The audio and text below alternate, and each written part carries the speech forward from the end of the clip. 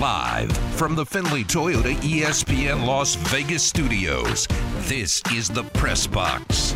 Bitch-ass white boy. Tyler Bischoff. It was reported that the Cleveland Indians have decided to remove the term Indian from their name. And Adam Candy. Yet we're cool calling the only black people in Utah the Jazz. On ESPN Las Vegas.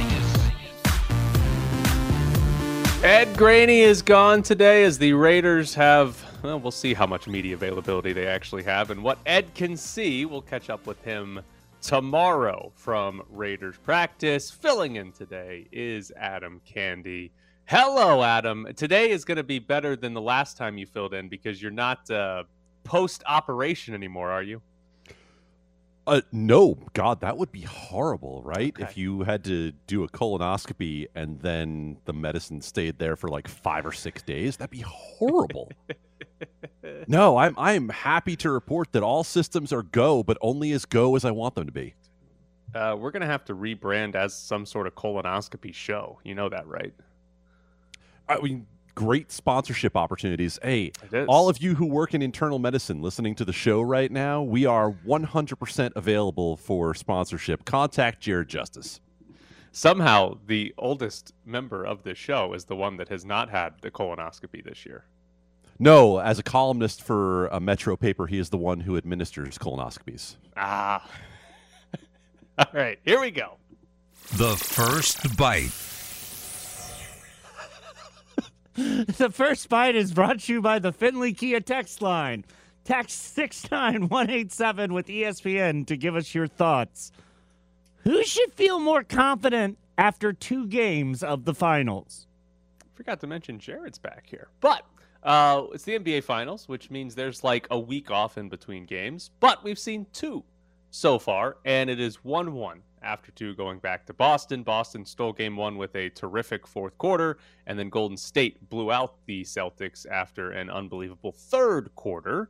So, Adam, who should feel better about themselves going into game 3? You know, in past NBA Finals, I would have said Boston because we were still on the 2-3-2 format where Boston would actually have a chance to close the series out at home. But now I look at it and say, I think Golden State probably is the one going into this game with more confidence because the Golden State Warriors have basically played one bad quarter in the finals, and that one bad quarter came back to bite them. And other than that, Golden State has been pretty damn good so far. I was going through some real nerdy X's and O's breakdowns of what happened in that third quarter that allowed the Warriors to, you know, pretty much wax the Celtics and gave Ime Udoka the reason to pull his starters in the fourth. And essentially, it was Steve Kerr just kind of reaching into the bag of tricks and using every different way he had to get Steph Curry open. And the Celtics seemed kind of woefully underprepared for it. And the fact that the Celtics have had such trouble in third quarters throughout the season goes to show that it took a miracle fourth quarter for them to win one game. So right now, I would feel a lot better if I were the Golden State Warriors. Yeah, I think the Celtics have more questions to answer right now than the Warriors do. And maybe they do answer them, and after game 3, it's the complete opposite conversation about, all right, they answered those questions, they won, and they're up in the series. But they, right now, defensively, they have given up 3 big quarters to Steph Curry. And that's going to happen over the course of a series. It's Steph Curry. He's going to have his patented Steph Curry 5 minutes of, okay, he's just better than anybody we've ever seen do this. But you can't let that happen 3 times in 2 games. And you can't let that happen multiple times in a single game. And that's going to be what the Celtics kind of have to figure out defensively, is why that has happened, why they're struggling to defend Steph Curry so much. And if they can answer that, they're a very good defensive team. They can, the thing about Boston that sort of, I have some confidence that they'll have an answer for it, is they can defend ball screens a bunch of different ways. They're not a team that has to play one single coverage. They can do a lot of different things. So they should be able to have some answers going forward. And I think they need to just give a bunch of different ball screen looks to Steph Curry for the majority of games. Don't give him the same one over and over. But as of now, we haven't seen them answer that question. Now, again, there's 2 full days off before game 3. I would assume they're going to have some answers for it, but I'm curious to see what those are. But as of right now, because Boston's the one that has to basically answer, is the one that has to say, hey, these are the problems you have. What are you going to do to fix it defensively? They're the ones that I'd feel worse about, and by default feel much better about Golden State winning this series. Well, the flip to that is that Steve Kerr can have the adjustment to the adjustment, and he did that. He absolutely used different screen heights, different people in the screens, different ways of attacking Boston's defense that essentially didn't allow Boston to do what it does best, which is to be able to switch on to everybody, basically 1 through 5, and allow them to defend anybody off, whether they want to switch it, whether they want to play drop, whatever they want to do. The Boston Celtics usually have that option because they're so versatile defensively. But Steph Curry breaks that, right? In so many ways, Steph Curry breaks the way the NBA wants to defend because he can hit shots from everywhere, because he's so active off ball. And the breakdowns that I was looking at made a really great point and said, look, you know what happened in this game? Kevon Looney ended up with about 6 easy looks at the hoop. And when guys like Kevon Looney, who are option number 5, 6 for the Golden State Warriors, are getting easy baskets, you can't stop them. And it's what we talked about before the series. If Wiggins, if Poole, if those guys are going to go off, then you're not going to beat the Golden State Warriors. And the reason Boston in game 1 in the fourth quarter was able to do anything was because they didn't just win the non-Steph Curry minutes in the fourth quarter. They blew out the Warriors during that Steph rest period in about the first 3 or 4 minutes of the fourth quarter, and then it was an avalanche from that point on that the Warriors couldn't stop. Well, if Poole and Wiggins are doing what they do in terms of offering support, then if you don't win those minutes, you're not going to beat the Golden State Warriors. It's amazing to me that it's 2022 and we can still talk about Steph Curry breaking basketball and breaking defenses. Like his ability to shoot from so far away was sort of the initial like, oh, we've got to guard somebody well beyond the 3-point line. That makes the spacing insane for a defense to cover. And now it's 2022 and we're still having that same conversation. It's incredible what Steph Curry has done and the magnitude of difference it is to defend him versus seemingly everybody else in the league. Well, the great point that Steve Kerr made after the game, and I think the broadcast is starting to pick up on this, and we're not used to it because we don't look at Steph Curry this way. We don't look at him as a little bull, right? We don't look at him as Steph Curry is strong, because our narrative on Steph Curry got set a long time ago when his ankles couldn't hold up in the first couple of years in the league. Well, Steph Curry went back into the lab and has become really strong. And so the traditional thing is, what are you going to do with a good offensive player in the NBA? You're going to make him defend, and you're going to make him run through screens, and you're going to make him just get beaten up to the point where they tire. Well, when Steph Curry's beating you in the third quarter, it doesn't work that way. He's strong. And so you look at 2022, and you're talking about Steph Curry breaking things. Well, Steph Curry has not been one singular thing. He has changed the way he plays the game as well. And so you start with that baseline of he can shoot the lights out at any point from anywhere. You add in the fact that he has the vision of a point guard and understands what's being done to him defensively. And you can't shove him around the way you normally would look at a guy Steph Curry size and just say, knock him down a few times and you'll be fine. Well, no, he actually is strong enough to take it. On the other side, in 2 games so far, the Celtics are shooting 29.7% between 5 and 9 feet. The Celtics are shooting well when they get all the way to the rim, but they actually haven't gotten there a whole lot in this series. But in that 5 to 9 range, they've taken a bunch of shots there, and they're under 30%. Jason Tatum and Jaylen Brown have combined to shoot 5 of 21 from that 5 to 9 feet distance. In the regular season, the Celtics shot 40.7%. So massively underperforming what they did throughout the course of the year. Do you look at that and view that as Golden State's defense is forcing misses in that range, or Boston is simply missing shots and it's a small sample size and they'll probably be fine the rest of the series?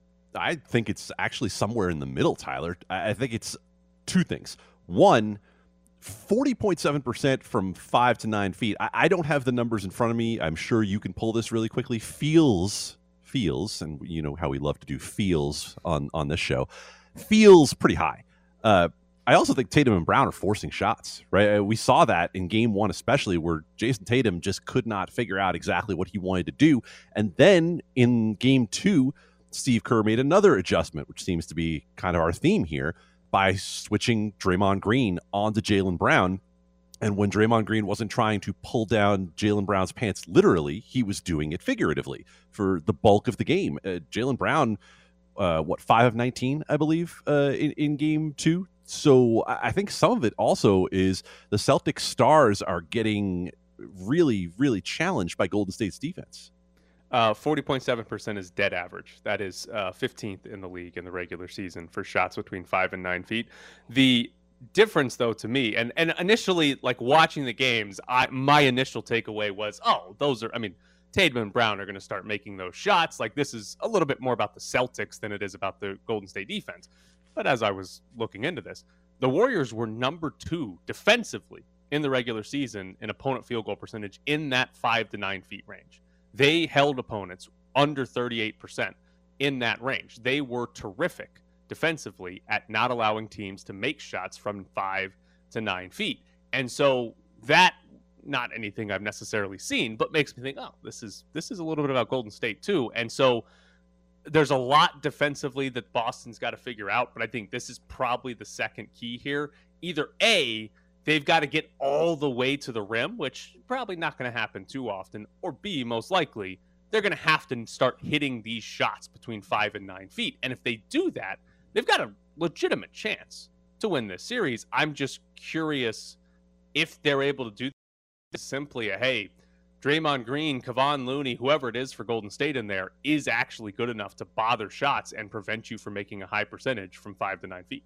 So I think the question then becomes, if you're Boston, can you get away without playing Robert Williams, who clearly is not healthy right now, right? Robert Williams is fighting through injury to be out there on the court. And usually he's such a defensive presence that you don't worry about the offense. It's not quite, to the Draymond Green level of this guy's just not going to shoot, but he's clearly not someone who's going to be a threat from outside the paint. So whoever is defending Robert Williams can be in the paint. Often that's going to be a guy like Kevon Looney who can change shots at the rim. But can Boston get away with playing Al Horford at the 5 consistently, right? Can they go small with Grant Williams, with Derek White, and make their 5 a shooting threat? Because if you have your 5 as a shooting threat for Boston and you can pull Golden State's defense away a little bit, then those 5 to 9 foot shots, which, look, let's talk analytics here for a little bit, right? You want layups first, you want threes second. That 5 to 9 foot range is probably your third best option in terms of where you want those shots to come from. And Boston's got to maximize every edge it can. So it seems to me that Boston's best chance is to try to play a little smaller and make everybody on the floor an offensive threat. The last time you said an NBA player was clearly not 100% was Jimmy Butler, and then he went for 40 or something in Game 6. So I expect Robert Williams to play his best game of the postseason in Game 3. Well, we know that these are players of similar skill sets, so, Well, his best game is not 40. I just mean he's going to be more than 2 points on one shot or whatever it was in Game 2. Right. All right, coming up next, we will jump into the NHL playoff because the Colorado Avalanche are going to the Stanley Cup final. Held back from McCarr, lets it go, tipped on, rebound, score! It's Arturi Lehkonen! And you don't have to go home, but you can't stay here because this party is over! It's the Press Box with Graney and Bischoff on ESPN Las Vegas, featuring Adam Candy. Adam Candy in today for Ed Graney. You heard the call there. The Colorado Avalanche swept the Oilers by winning Game 4 last night in overtime, 6-5, in a game in which the Avalanche trailed 3-1 entering the third period. Took a 5-4 lead before Edmonton tied it at 5. And then the Avalanche ended up winning in overtime. So it is a sweep for the Avalanche. They will have some time off before the Stanley Cup starts, and they await the winner of New York and Tampa. But on the Edmonton side, should we consider this a successful season for Edmonton because it's the farthest they've been with Connor McDavid? They were one of the last 4 teams playing. Or is there a level of this that, hey, you got swept by Colorado, and it kind of shows that despite making the conference final, you're nowhere close to actually contending for a Stanley Cup? Hockey loves the term wagon, don't they? A team's a wagon, right? That's a compliment. It's like the highest compliment you can give. Oh, wagon. And the Colorado Avalanche they're a wagon. There's no question about it. Like 2 years in a row, it's the team in the regular season that we looked at and said, wow, who's going to beat them? Last year, of course, it was the Golden Knights.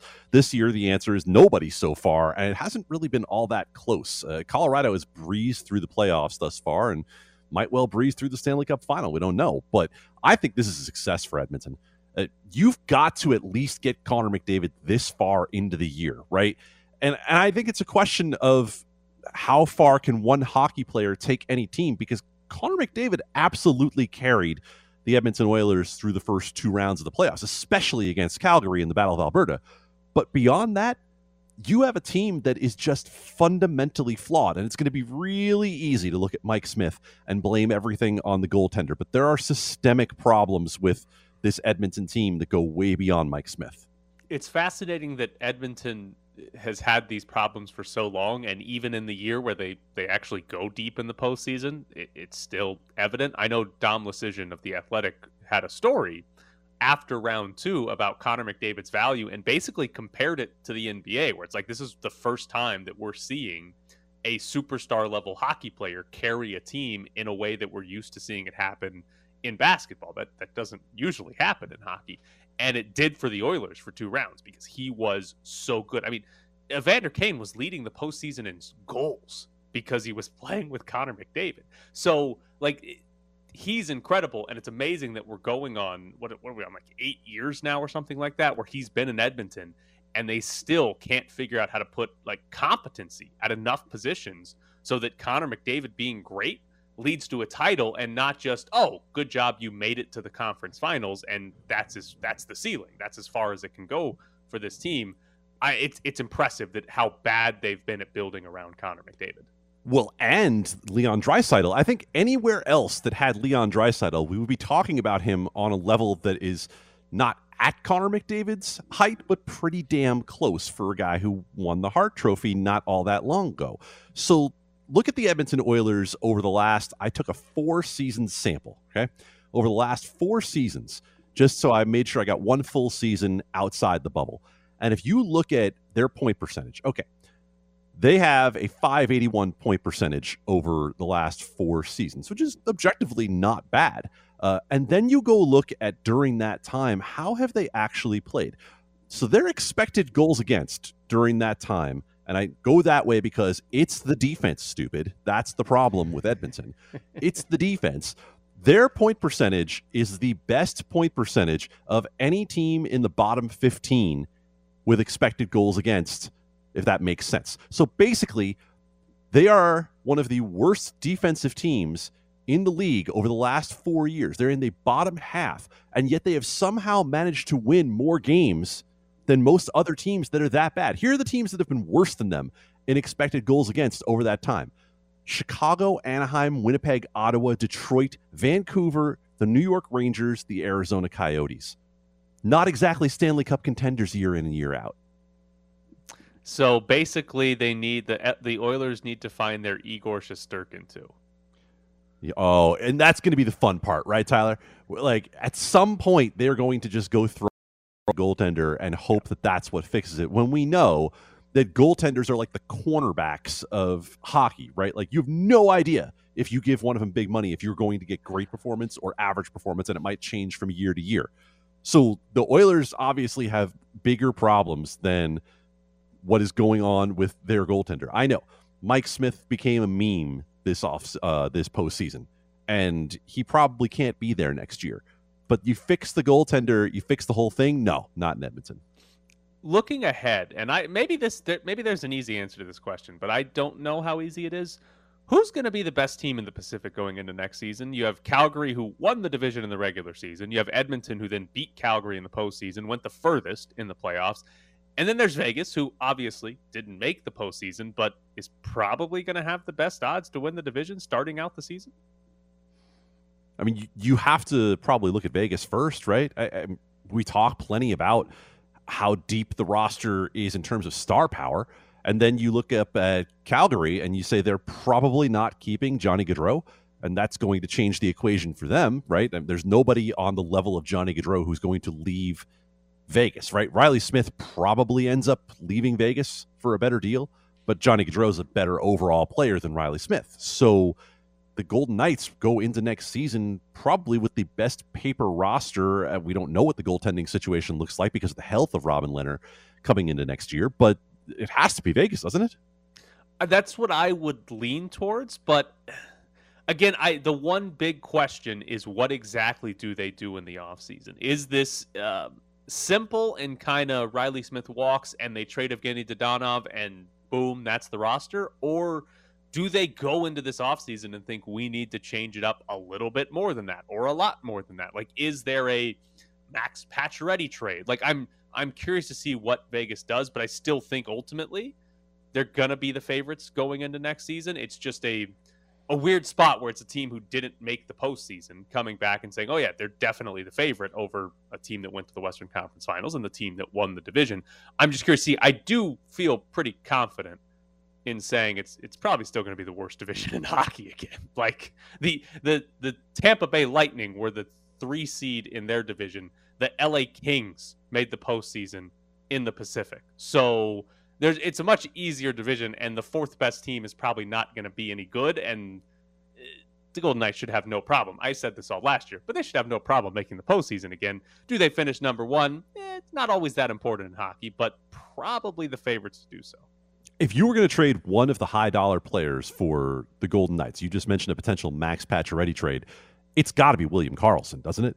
I mean, if you look at production and the potential trade return, I would think it's got to be Karlsson before Pacioretty. At least when healthy, Pacioretty consistently has performed for this team outside of, maybe the first half a season when he was here. So to me, if you're going to look to move somebody, it's going to be William Karlsson, who, frankly, since the moment he got the contract, has performed well, but not nearly to the level of what they paid him. Yeah, and if you go sort of positionally, they're wingers. They don't, like, it's Mark Stone, it's Max Pacioretty, it's Jonathan Marchessault, and then Dadonov is their 4th best winger right now, and he's probably getting traded at some point. Like, they don't have a lot of great wingers. Center, if you believe in Chandler Stevenson, you can go Eichel Stevenson and trade Karlsson, and those are your top 2 centers, and you're probably fine. So I agree that would probably be ideal. And given the age, maybe you get more back for William Karlsson than you would Max Pacioretty, possibly. Granted, if they're trading from a position of we've got to get under the salary cap, they probably won't get anything back because we've seen that for 2 straight off seasons for the Golden Knights. All right, coming up next, David Roth joins the show. Here's one down the right field line by Escobar, ranging over for it. It's missed by the right fielder Mazzara, and now the Mets go to the races. Alonso scores. Canna scores. Escobar's got the cycle. He's at third with a 2-run triple. It's 9-5 in favor of the Mets as Eduardo Escobar puts up the first Mets cycle in over a decade. We're back to the press box with Graney and Bischoff, featuring Adam Candy. Joining us now, David Roth from Defector. David, I actually have Mets questions for you, and before we get into them actually being good, what was the better weekend injury? Francisco Lindor slamming his fingers in a hotel door, or Max Scherzer getting bit by his dog? It's certainly Scherzer, but I'll tell you before we get into the Mets stuff that that was a very, very high density of Mets things happening in a brief period of time. And it says something about how good they've been this year that I mostly was able to just let it kind of roll off my back. Because, in the past, it's not like this is the first time that a Met player has been, attacked by a pet. I'm sure that if you were to go back and look at it, that this happened to Jason Vargas, 3 times a month every time he was with the team. It was just, I already felt doom. So I was like, yeah, sure, of course he has a pet snake, and of course the pet snake hates him, But in this case, it was it somehow wasn't that bad, and I wasn't that worried about it. Look at you go. What about the complaints of the smell of rat urine at Dodger Stadium? You know what? I'm going to have to, I guess I'll play the card that, these guys are real New Yorkers because they know what the smell of rat urine is. I don't think I'd be able to tell what animal the urine came from, but I guess that's the difference between professional baseball players and humble bloggers like myself, is that I'd probably be it smells like pee in here, whereas Jeff McNeil can be a rat, a big one actually, and be right on top of it. I mean, it feels like that's something that the Oakland A's would be far more trained to be able to figure out than any other baseball players, right? Oh, yeah. Yeah. I mean, that's the A's, that stadium just sort of like going critter mode all year has been, I think that's certainly going to be the most interesting story, like having to do with that team. Like, I mean, they probably got a couple more trades to make, but mostly like I'm interested in following like the possum that showed up in the press box like a while back. Like, if he's not like interviewed in The Athletic by the end of the year, then like everybody covering that team will have failed. There's too many like organisms around for that not to be more of a story. I know Eno Saris at The Athletic wrote a story about the A's kind of questioning why they're not doing very much to get people into the ballpark. Like they increase some season ticket prices. They don't do like any giveaways, like hardly at all. They don't do any promotions. They don't have very many concession stand. And given like here in Vegas, we get to see Dave Covell, their president, come out here and say, we love Las Vegas. We want to move here like every month.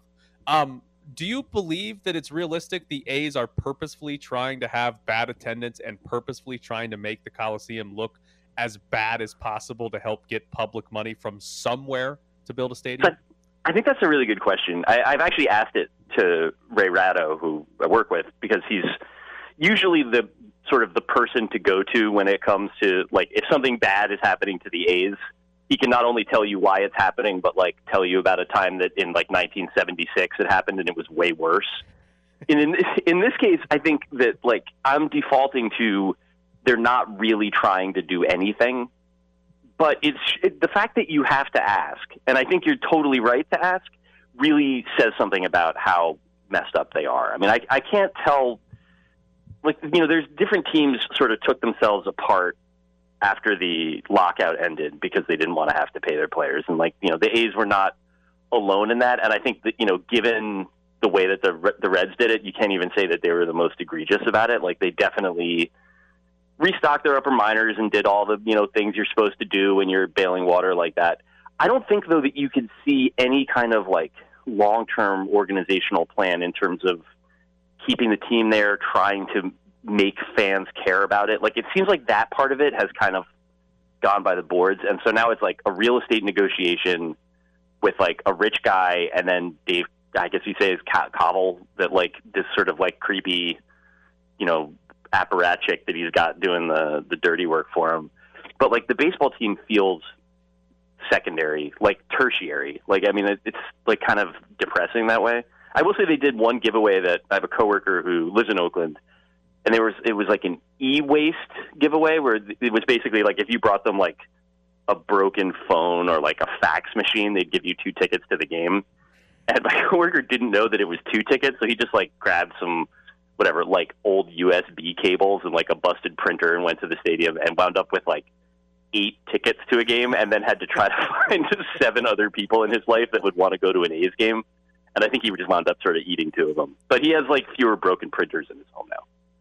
It sounds to me like if we were to put a new challenge onto something like The Amazing Race, right? Like you should fly them all to Oakland and then make them go through an e-waste giveaway. And then the challenge should be you don't get to go to the next stop until you have found 7 people to go to an Oakland A's game. You got to find the Travelocity gnome sitting in the upper deck of the Coliseum. It's up there, but there's tens of thousands of empty seats. Yeah, I think that actually would be a pretty solid bit. I would love to hear that the host of The Amazing Race, who has the most unplaceable accent I've ever heard, just like introducing Frankie Montas and like whatever A's they could dragoon into showing up in the show. All right, David, can you explain why the Angels suck? I want to say it's me because I felt like I should have done that off the top because we did a couple weeks ago. You were like, "Is this team good? Is this team good? Is this team good?" And I said the Mets were good. I said I didn't think the Yankees are that good, you know, so I was half and half. And then you asked about the Angels, and I was like, yeah, sure, why not? And I think they've literally won once since I said that on the radio. And I know it's not entirely me, but I know also that, you know, your show has a good reputation, even though I don't, and I gotta own that one. I don't know what's the matter with them. I mean, I guess it's the bullpen right now, but it feels like there's a part of me that knows that as long as Ohtani and Trout are in that lineup most of the time, that they're going to be hanging around the bottom of the wild card race, even if the rest of it is bad. And yet, like, a team that loses, what is it, like 10 or 11 in a row now, and something was like 16 of the last 17, like, that's the Reds. Like, that's not a good team, you know? And so I don't know how to sort of square all of that. I know it comes out in the wash over the course of a 162-game season, but I don't think it's wrong to look at a team that is losing the way that they're losing and worry that something's really not cooking right. Like, they spent some money on pitching, and they spent money on the bullpen. They added Aaron Loup, who was with the Mets last year. And, like, all of these guys have been hit really hard. And I don't think that, like, they've lost it. And I don't think that you can't say that the coaching or the pitch design or any of this other stuff is more backwards than any other team. Like, I don't think it's leading the revolution, but it's not, so oafish that explains it. And yet, like, it feels wrong to say, like, yeah, all their players are playing bad at the same time. But that does kind of seem to be it. Like, Mike Trout doesn't go through many weeks where he doesn't get a hit, and he just finished one. David, it kind of feels like if our explanation for how is Artie Moreno fixing the pitching is Aaron Loup and the Weekend at Bernie's version of Noah Syndergaard, maybe they haven't done enough to. I don't know. The whole thing with Artie Moreno feels to me like he got bullied by jocks in high school, and so he decided that the best thing he could do was to trap some of the best athletes he could ever find inside this hell loop in Anaheim, where they never are really good, but they're just good enough to believe they might be able to do something. And every time they get close, he's like, "Ha ha! You guys who swirled me, you're going down." Yeah, there's definitely an element of it where it's like you do get paid very well, but like you're definitely making the choice when you go there that you're just sort of like, well, the best offer I got was from the team that plays in literal purgatory, so I'm just going to go there for 8 years, and everyone's going to sort of forget about me. And then, like, when I'm 32, I'm going to get traded to, whatever, the Tigers midseason, and everyone's going to be like, oh, Anthony Rendon. I remember that guy from before with the Nats.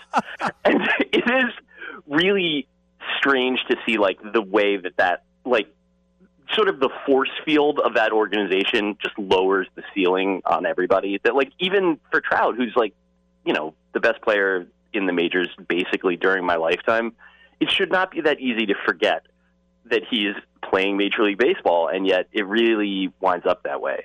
The idea that they improved their pitching by adding aftermarket New York Mets is certainly, like, when you say it like that, yeah, that's not going to work for you.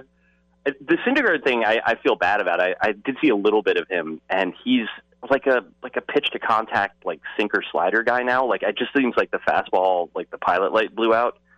I feel bad about that. I mean, I feel like that's definitely one that you could put on the Mets more than on him. They just don't know how to rehab Tommy John injuries, and that if Noah Syndergaard is like a guy that's going to be having to pick his spots and throw in 91, then that's a bummer. That's a one-year commitment. They're definitely paying Aaron Loup for a few years, so I hope he, when it turns back into Aaron Loup, this doesn't sound like something, we're not talking about a playoff team here as soon as I feel myself saying stuff like that. They added playoff spots. They're going to be fine. They're going to get in with 80 wins. Right. It's going to be no problem. He's David Roth from Defector. David, as always, we appreciate it and enjoy the Mets being good. I might have another couple weeks of it, so I'm going to try to make the most of it. Thanks, guys. Have a good one. Thanks, David. So there is David Roth. Coming up next, the segment you've all been waiting for since you heard Adam Candy's voice. It's our umpire segment.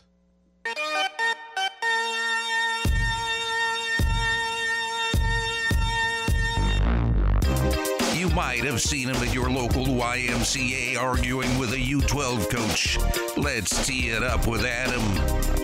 Wait, it's a ref segment? Wouldn't it make more sense if it was a golf segment? Whatever. Let's tee it up with Adam Candy. Our resident referee, Adam Candy, filling in for Ed Graney today, which means we have questions about referees. The first one I want to start with, Draymond Green, Game 2, has a technical foul already. Into the second quarter, he and Jaylen Brown get tangled up. And in the process of standing up, Draymond Green pulls down on Jaylen Brown's shorts. There's some other, a little bit of shoving, I guess. Did Draymond Green deserve a second technical foul, and did he get away with that because he had already gotten a technical foul earlier in the game? The hard part for me at this point is figuring out where the line is for Draymond Green. And I think Draymond Green knows that. He absolutely knows that getting a second technical foul is something the officials don't want to do because they don't want to kick somebody out of a finals game, obviously.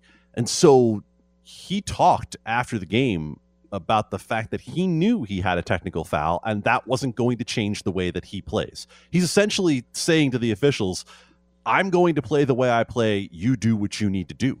And so now the officials are in the spot of, how do you set the line for this guy with all of the complaining and all of the baiting and all of the things that he does, right? And Joe Varden from The Athletic wrote a really good column basically saying that Jason Tatum and company going over and pulling Jaylen Brown and Draymond Green away might have lost that game for the Celtics, because he was arguing that they were on their way to both getting technicals.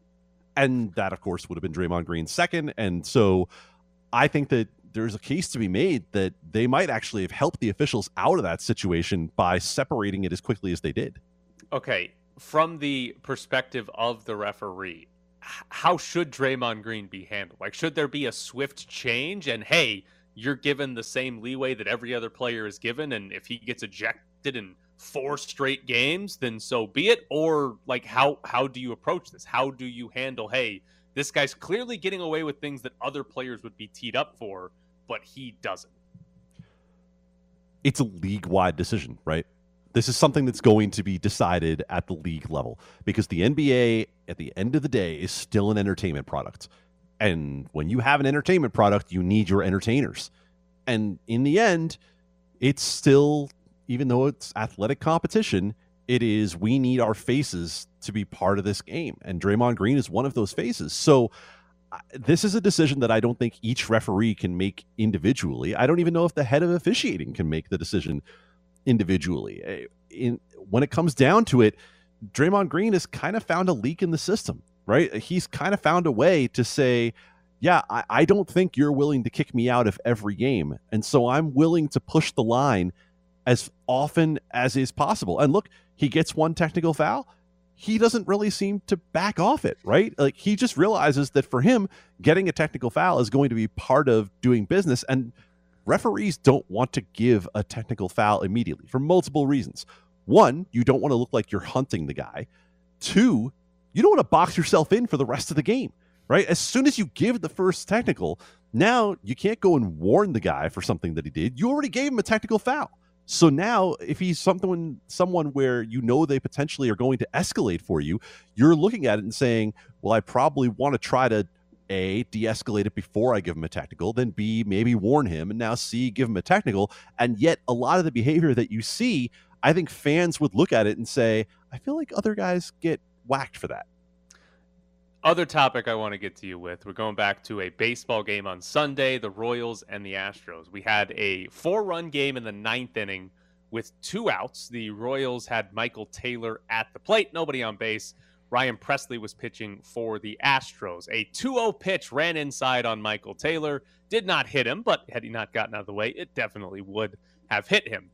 The home plate umpire then called all the umpires together and decided to warn both dugouts and Ryan Pressly. Ryan Pressly took exception to this and started yelling at the umpire, like, what did I do, essentially? And Ryan Pressly was ultimately thrown out of the game, despite not having actually hit anybody.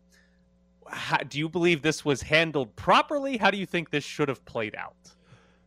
I don't envy the job of Major League Baseball umpires having to either figure out intent or try to assign it, even if it's not there, for the safety of the game. So that situation should not have led to Ryan Pressly getting thrown out, without question.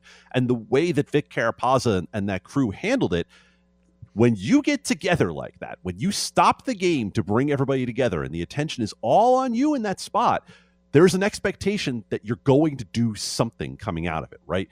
We talk about it all the time that when we go in basketball, when we go to the replay monitor, when we slow it down to have a conversation, there's an expectation, right or wrong, that there's going to be something that comes out of it, right? Otherwise, people start saying to you, well, why'd you stop the game for nothing? Well, you didn't necessarily stop the game for nothing. You just wanted more information to try to get the call right.